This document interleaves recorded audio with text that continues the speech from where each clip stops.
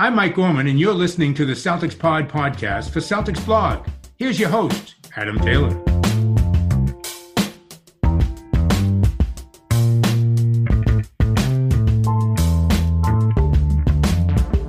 What's good, everybody, man? So things have changed on this podcast a little bit.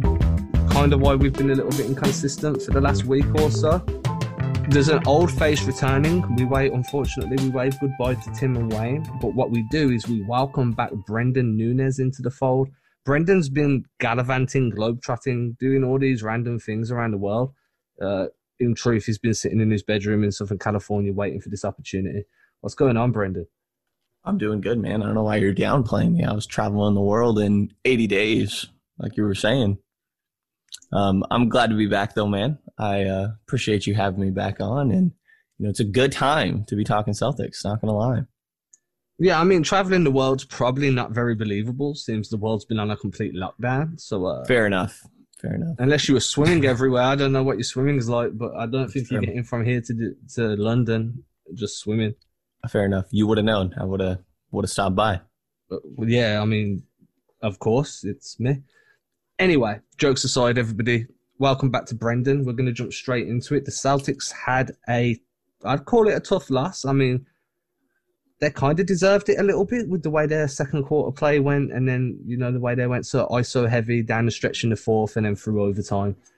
I'm kind of more concerned about getting Kemba over this hump getting Kemba over the hump and then figuring out how he's going to get that shot back, how he's going to become a focal point of the offense, because at the moment, they're relying on Marcus Smart to be a scoring guard. And if you follow me on Twitter, you've seen earlier that I was not happy when he passed up that open shot to Jaylen Brown.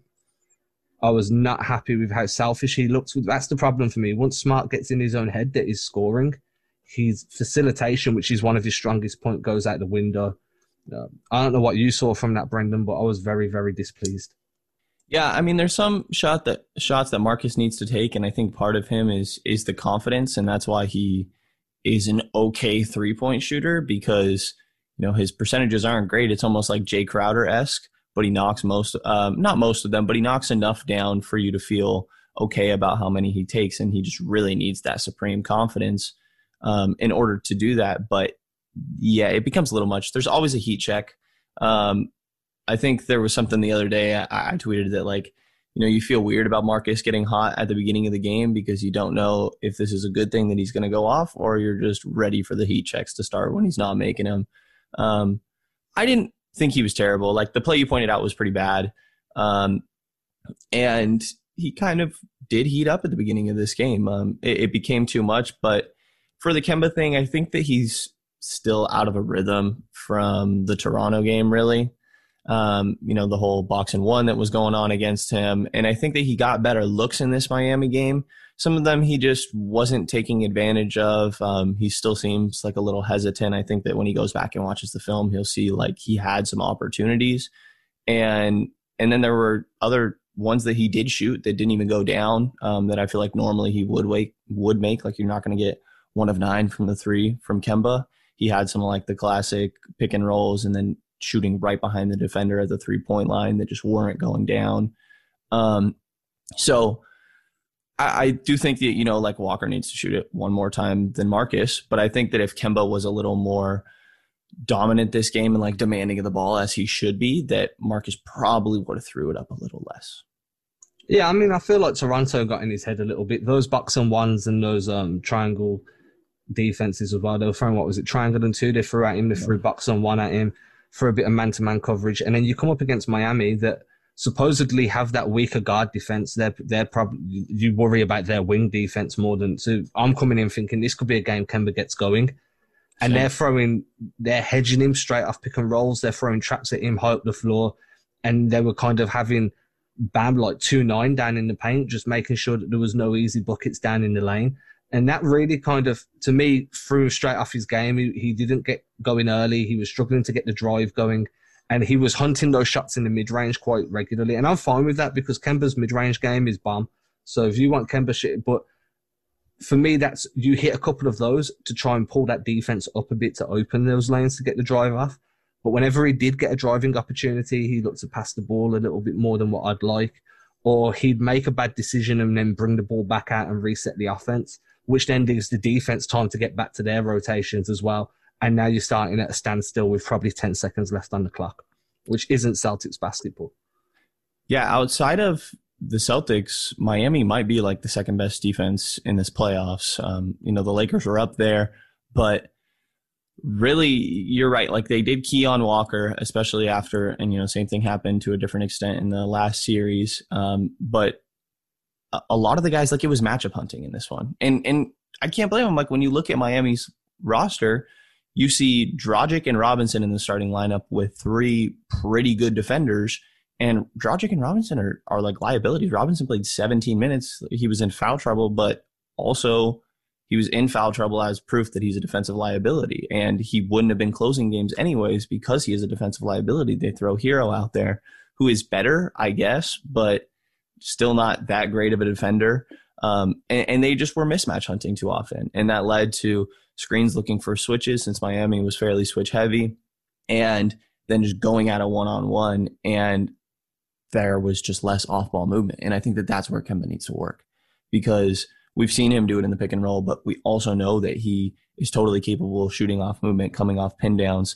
If he can get a curl screen going to the basket or something like that, I think Stevens can be a little more creative than what he showed in the Miami game. I think that the idea was just to attack these mismatches, and that I think with a couple more sets being run and Walker getting worked in off ball, I was surprised that he got fouled on a 3-point shot. I think it was by Jimmy, and knocked down 3 free throws. And I expected him to get a rhythm after that. And it just never happened. So I think that it'll take a few easy baskets from Kemba to kind of get him going a little bit at the beginning of a game. But I think that's going to need to happen with off-ball movement. And that means the Celtics isolating a little less than they did, because I see why you did, but it was just too much. And it's funny that you mentioned the isolations. I don't know if anybody's read it yet, but Jared Weiss put a piece out on The Athletic. And to paraphrase, he was like, it's ironic that a Boston Celtics Brad Stevens team mismatch hunts in the isolation down the stretch, when that team is so known for working for the next best shot and for passing the ball and making those rotations, and then to allow JT and Kemba to literally just slow the game down, go ISO, and look for someone to bully. It's never really smart to work out like that. And I understand why Tatum was doing it. He felt like he had the game in the bag. He was able to finish. But against the Miami team, like, I feel like a lot of people, I'm not saying the Celtics did this, but I definitely feel like a lot of people have come into this series sleeping on the Heat. Like, this is a team that just beat Giannis and Milwaukee. If you're going isolation against these guys, they've just had to deal with that with Giannis for the last series, and look how that turned out for Milwaukee. So getting that ball movement going, they did a fantastic job of that in the third quarter. Boston did, of getting that ball moving, finding open spaces and building that lead. But they just weren't able to close out. Defensive lapses.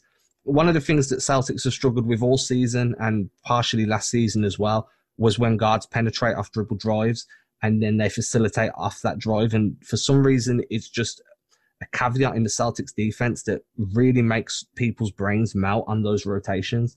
And it was happening again yesterday. That's why Dragic was so effective. And then they had Bam Adebayo running like a point pivot spot up on the elbow of the key, and then facilitating post-entry passes to guys like Jimmy, cutting off ball screens and going backdoor. And then I think it was in the third that they got hit with a couple of backdoor cuts, like on multiple possessions. And that, or was it the fourth? It might have been the fourth. There was definitely some multiple back cuts that really put the Celtics under pressure. It narrowed that lead down. And those are too easy to be given up. There's no rotation. And it just felt like for very long stretches, the game stagnated on both sides of the floor. Yeah, I mean, it sounds like you're firing shots at Jaylen Brown to me, because I feel like Jaylen was so guilty of everything that you said. I know you were directing it straight at I'm not directing it, but if it's your man and that's your rotation and you're missing, right, and you miss it 3 times in a row, because that's how many back cuts got hit. It was 1, 2, 3, and it was so easy. It was a little bit of high-low play, and then a back cut, and then a pass off from high up, and then boom, it was a bucket. And it was so frustrating, because fool me once, shame on you. Fool me twice, can't put the blame on you. You know where I'm going with this. Right. J. Cole. But it's true, right? I mean, you can't have that same cut kill you on 3 consecutive possessions. Right. Yeah. And I think throughout the game, I was worried about Jalen's defense going into the series. I thought that, he probably needed to be the main guy on Butler, since you see a lot of him on ball doing well, and then off the ball, just, situations like kind of what you mentioned. I don't know if it was Kemba's or Jalen specifically in that play, but there were plenty of times that someone slipping behind him. Like, I think if he's guarding a Duncan Robinson, he's probably not doing – I would not like him guarding Duncan Robinson. And, that is kind of how it started out in that game. I think Smart actually initially started out on him, and Jalen was on Crowder. But, yeah, with all the switching going on, he ends up on Robinson. He ends up on Tyler Hero, and Jalen just did a really poor job defensively for the most part. At one point, I actually felt like I thought Wanamaker was playing better than Jalen. And, Jalen makes some made some key plays, especially at the end. Like, I think of that putback that was huge for him. So he did give good effort, and he hit some tough catch and shoot threes. But yeah, I think that Jalen needs to be better defensively, and I think that he will. And then, yeah, I mean, also to shout out Wanamaker a little bit there, 25 minutes in a Eastern Conference Finals game, and I actually didn't feel like we were like stealing minutes with him. I felt like he was a pretty good contributor. He was the energy guy off the bench in this game. I've got a piece coming out about him later today or tomorrow, simply because I've been very vocal about what I feel Wanamaker doesn't bring it to the table. So when he brings new things to the table and does well, then I should be courteous enough to point that out as well, because I'm not a douche. So you tweeted that again? Well, no, I mean, yeah and no. Like, stuff happens, things get said. But in all seriousness, like, his dribble drive game and the way he plays is so heavily predicated to the way that the Heat defend and how to break down that Heat defense, that he's going to see like real consistent and valuable minutes on the floor. This dude was shooting 60% of his shots. 40% of his shots, my bad, all through the regular season have been at the rim. Now, Miami are great when you're attacking from the wing, but if you're penetrating from the top and you're beating your guard off the dribble and then just driving and causing foul trouble, causing rotations, and then hitting your dump offs, then you're going to be a real problem. That's what Wanamaker did. He only took 5 shots. Let's be fair. He made 3 of them, drew an and one on his first one where he had that reverse coming off the baseline. Went 5 for 5 at the line. Led the game in steals. Joint top assists for the Celtics. He had 5 steals. Yeah, he led. I mean, this was the thing, dude. And those steals were coming all over the shop. He had the one to end the fourth quarter where he stripped Bam Adebayo and went coast to coast. He had one where he stripped Dragic to kill a fast break opportunity for Miami, and that's the one where Smart passed up Jaylen Brown to shoot that free. There was loads. He was killing it in transition. He was doing it on when the game slowed down in the half court, and then the majority of his passes were like a pivot point. So he would get the ball and literally just redirect it to the nearest open man. It was a really selfless game from him. If he can play like that and then penetrate with the intensity that he was penetrating with in game 1, then you'll probably see him have some like legit minutes and make a real contribution in this series. Yeah, he did. He really did a good job, and I was glad to have that bench contribution from him, because the other guys, they do okay, but those are really stealing minutes. When you're talking Ogilvy, Grant, Robert Williams, they played well, but overall, you do, at least personally, I feel like you're kind of stealing minutes with those guys there. And I listened to a bit of the Locked On pod, and he had pointed out that there was a moment where Brad had Wanamaker, Ogilvy, and Williams all out there, 3 just absolute bench guys. And I think he realized pretty quickly that should not be the case. It was a good little run for the Heat at that point in the second quarter, and Brad didn't go back to the lineup. Like I said, John Krause was the one that pointed that out. But that's something that just shouldn't be happening. But I think the guys are tired, and they just played a really long, draining, even from a viewer's point of view, series in Toronto. I'm sure these guys are exhausted. And to lose by 3 points to a damn good team, like when really the Celtics had this. The Celtics had this, I feel like. And then in that beginning of the fourth quarter, they won the third. 28-16. The 8th time of asking, dude. Yeah. It took 8 attempts to win a third quarter. And they won it pretty convincingly. But, that curse just extended into a little bit at the beginning of the fourth instead. And the Celtics blew what was a pretty nice lead.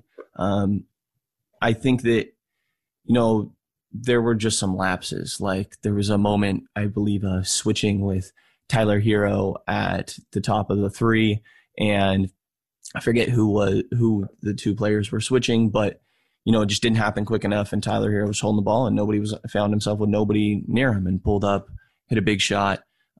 Jimmy hit a crazy big three that I believe is at the end of regulation, with someone draped all over him. He hit the crazy and one, which was not a foul, by the way. It was phenomenal defense by Tatum. But Jimmy knocked down that crazy floater to give Miami the lead. And then Tatum makes a damn good play, blows by Jimmy Butler on the switch, and just gets stopped by an all-time play in that Bam block.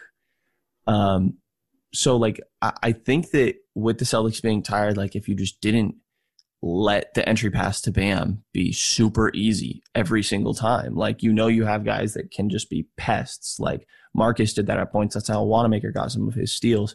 But if you just eliminate, it felt a little too easy for Miami during these stretches. And I think that maybe the guys could be tired, but it's something I have confidence that I think they'll come back and fix. And you were so I was watching with a friend, and his feed is a little bit ahead of mine.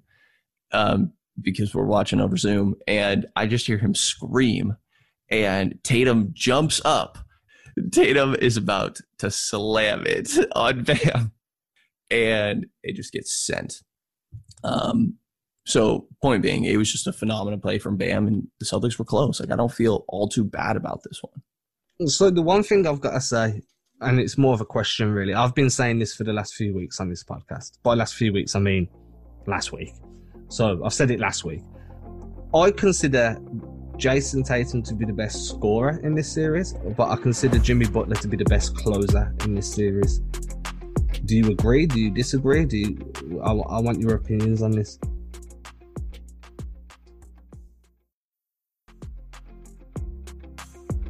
I would agree with you. I think that, Jimmy's just been ridiculous for Philadelphia last year. For Miami this year, he's just more proven with it. I would almost think that Kemba and Tatum share the responsibilities. And I know that Miami, you'll see Hero take the last shot. Duncan Robinson could care less and take the last shot. Dragic would. But for Boston, I think you kind of have a two-headed monster in Tatum and Walker. And they both did good. I thought, Tatum did okay during the clutch. I didn't like that last shot at the end of regulation, but he kind of lives with those sometimes. It was a little lazy. Kemba hit, I think you mentioned that really nice mid-range to close the game, even after being extremely rough. We talk about a bad game. He still had 19 and 6. It's a bad game relative for Kemba, but I think that you kind of have a two-headed closer situation, even though I like Miami's closing better. You see, for me, I like Kemba in that mid-range. I feel like that's his bread and butter to get him going. And I want to see him curling off pin downs to get some more of those open looks early in game 2 and really get him going. If he can't get going and he still keeps struggling with this, then in my opinion, the Celtics are going to tread water until Hayward's back and they can shore up that bench rotation a little bit. Then you obviously have the questions of, well, when he's healthy, is he going to still be in the bubble, or is he going to leave to be with Robin? If you expect him to leave to be with Robin, that's what everybody would want to do. But I do feel like they rely so much on Kemba's offensive output to take that burden off JT, and to kind of that frees up Jaylen Brown to do what Jaylen Brown does on the weak side corners so well with those pull-up threes. That if Kemba can't do that, then they are going to be treading water, and this will be a 7-game series unless Kemba can really, really pull it out the bag. And I think he can. Do you have confidence in him to do that? Yeah, I'm fully confident. I believe that game 2, maybe if you're not game 2, it'll be game 3, but we'll see a resurgence from Kemba. Yeah, I definitely think that we're going to see that as well. And yeah, I think that, Brad will probably sharpen up, go to some sets a little bit. And with heavy switching of Miami, I see why that gets slowed down a bit. But I think that when you're throwing, the poor defenders, Dragic, Robinson, Hero in a lot of sets, like that's where they're bound to get lost. And sure, like you want to attack them one-on-one sometimes. I'm not saying that needs to stop, but overall, like the Celtics were in a super winnable position here. And yeah, down one, like before going into it, I was probably Boston in 6. Like this does make me say, okay, maybe it's 7 here.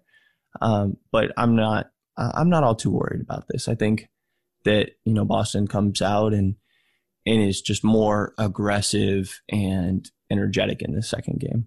Yeah, I mean, I've been saying it. I'm expecting it to go 7 since it got drew. I'm quite high on Miami's wing defense. And considering the Celtics run with 2 very good scoring wings, coming up against a team with such good wing defense doesn't always bode well. I do feel like they need to move the ball far more. If they can get that ball moving and really get back to Celtics-style basketball, then they'll be able to carve open some driving lanes and make that a success. If you're getting killed with back cuts, change your rotations, go zone, do whatever you need to do to kind of kill those back cuts. Take a leaf out of Toronto's book, throw a box on one at someone, or whatever you need to do to kill those offensive sets that you seem to just be getting. Like, they're elementary offensive sets as well, and you're getting eaten with them. So I definitely want to see that change. Now, before we wrap up, what I usually like to do, Brendan, since you've been gone and now you're back, so you need to adapt, is I like to quickly touch on what's going on around the league. Okay. So, it's only quick, hard hitting, 5 minutes max. We touch on each team, just give our thoughts. We'd be not doing our job correctly if we didn't start this with the Clippers losing to Denver. Which, man. I mean, did anybody see that coming? Anybody? Because I hear crickets. Like, that was a shock. I went to sleep literally the moment overtime ended for the Celtics. Like, I literally turned the TV off, rolled over, went to sleep because it was nearly 3 a.m. I had to wake up early, so I woke up at like 7 a.m. my time, which is about 11 p.m. West Coast time, because I texted you straight away and you didn't respond. See how rude you are. I was waking up early for this one. Yeah. Oh, dude, I've had 3.5 hours sleep, 4 hours max. Oof. Yeah, dude, I'm crazy. But it was like, hold on, the Nuggets beat the Clippers convincingly. Like, dude, man, like, I don't know what's going to change, because I feel like they were one of the deepest teams in terms of bench rotations. Whether it's going to be, is Doc Rivers going to be there again next season, or are they going to look for a different coach? Because, this has got to be on Doc too. You can't, I can't remember, I think Stephen A said it, where he was like, Doc Rivers now has lost, like, within his career, he's lost in the playoffs while holding a 3-1 lead 3 times. Like, it's becoming a trend. Wow. Did that happen in Boston? I don't think so. I don't think so. Maybe it happened in Orlando. I know that he didn't say what teams. And part of me feels like it did happen in Boston. It happened. Well, I know the other one, aside from this one, is the Clippers against the Rockets at the beginning of James Harden in Houston. Three times, because it's only ever happened, I think he said 13 times in league history. And Doc Rivers has 3 of them. And then he's lost multiple 2-1 leads as well, which obviously that's easy enough to do. But what do you see them doing in the offseason to kind of shore up this thing? Because the excuse they gave in the postgame was, you could tell Denver is a team that had been together longer. You could tell Denver has had those years to understand where each other's going to be. But Kawhi went to Toronto in 1 year and won. He comes to he comes to LA, to the Clippers, and doesn't win despite the increased talent. So I just don't know where they go from here, because they mortgage their future for a championship. Right. And I still think they have that chance to do that. Like, I think the worst thing they could do is probably overreact and screw the roster, because the issue to me more was like, I felt like the whole year where we were like, yeah, the Clippers aren't like in full swing yet, but like, imagine when they do. And they just never did. And I think that they do have another like tier to reach in their play. I think that they really are the best roster in the league.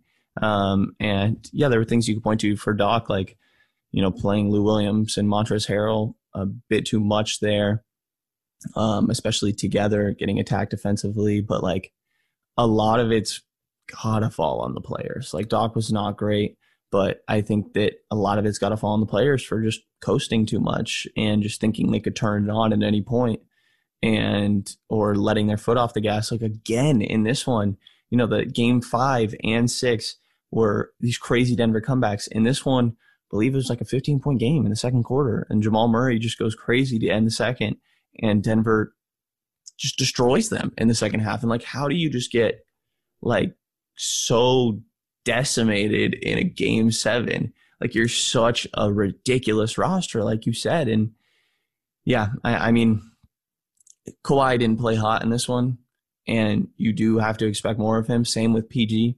Both didn't play hot in this one. 4 of 18 from 3 combined. Not good, to say the least. Also, 1 free throw between them. Kind of just shows a little bit of a lack of aggression. But, I mean, I thought Kawhi played pretty good throughout the series. I think that the guys just weren't, like, they just didn't put enough heart into it, weirdly, like from these main guys, probably PG I'm really looking at. And yeah, I just don't think everybody had their foot on the gas every single time. And like, I do think that we really should give credit to this Denver team too, because they played damn good. And there's really, like, Jamal Murray, I thought the contract was terrible. I thought the contract was so bad. And even after the Utah series, I was still a little skeptical. I was like, was this just one series from him? No, it was not. He's gone crazy at clutch times. They had nobody to stop Jokic. Zubac was their best option. He just sat 16, 22, and 13. Insane from Jokic. 3 blocks, 2 steals there as well. Just like best player on the floor with an MVP, like 2 MVP candidates from last year. Do you think that Jamal Murray has been the biggest breakout guy in the bubble? Because I feel like that's unquestionable at this point. Yeah, it's got to be. It's unquestionable. For me, they're the Cinderella story. At this point, I really want to see them make it to the finals. Jokic, if anyone's listened to me talk on any podcast ever, they'll know that Jokic is one of my NBA player crushes in terms of the way he plays. I just love the way he plays the game. I wish he was a little bit more athletic, a little bit quicker up and down the floor. But that's part of the charm, right? Like, this is a guy you see in a dive bar on, like, any random corner anywhere, just some big dude that can just drop a 50-piece on your dime in points and assists and just go back to the bar and do what he's doing. He's like one of those guys you see in rec league, right? That's just dominant. He's got a beer belly and you just don't understand how it's working, right? Right. It's crazy to me. It's crazy. I'm still very shocked that Michael Porter Jr. continues to get minutes after his vocal outburst. Yeah, and he has some occasional good stretches. He's quite the experience. He's a roller coaster, because for every point he gives you on the offense, he might let up double on defense. Yeah, so, it's a nice little ride. I'm excited to watch that series between them and the Lakers, and that leads us on to the Lakers to wrap up. How do you feel? Who do you think's coming through?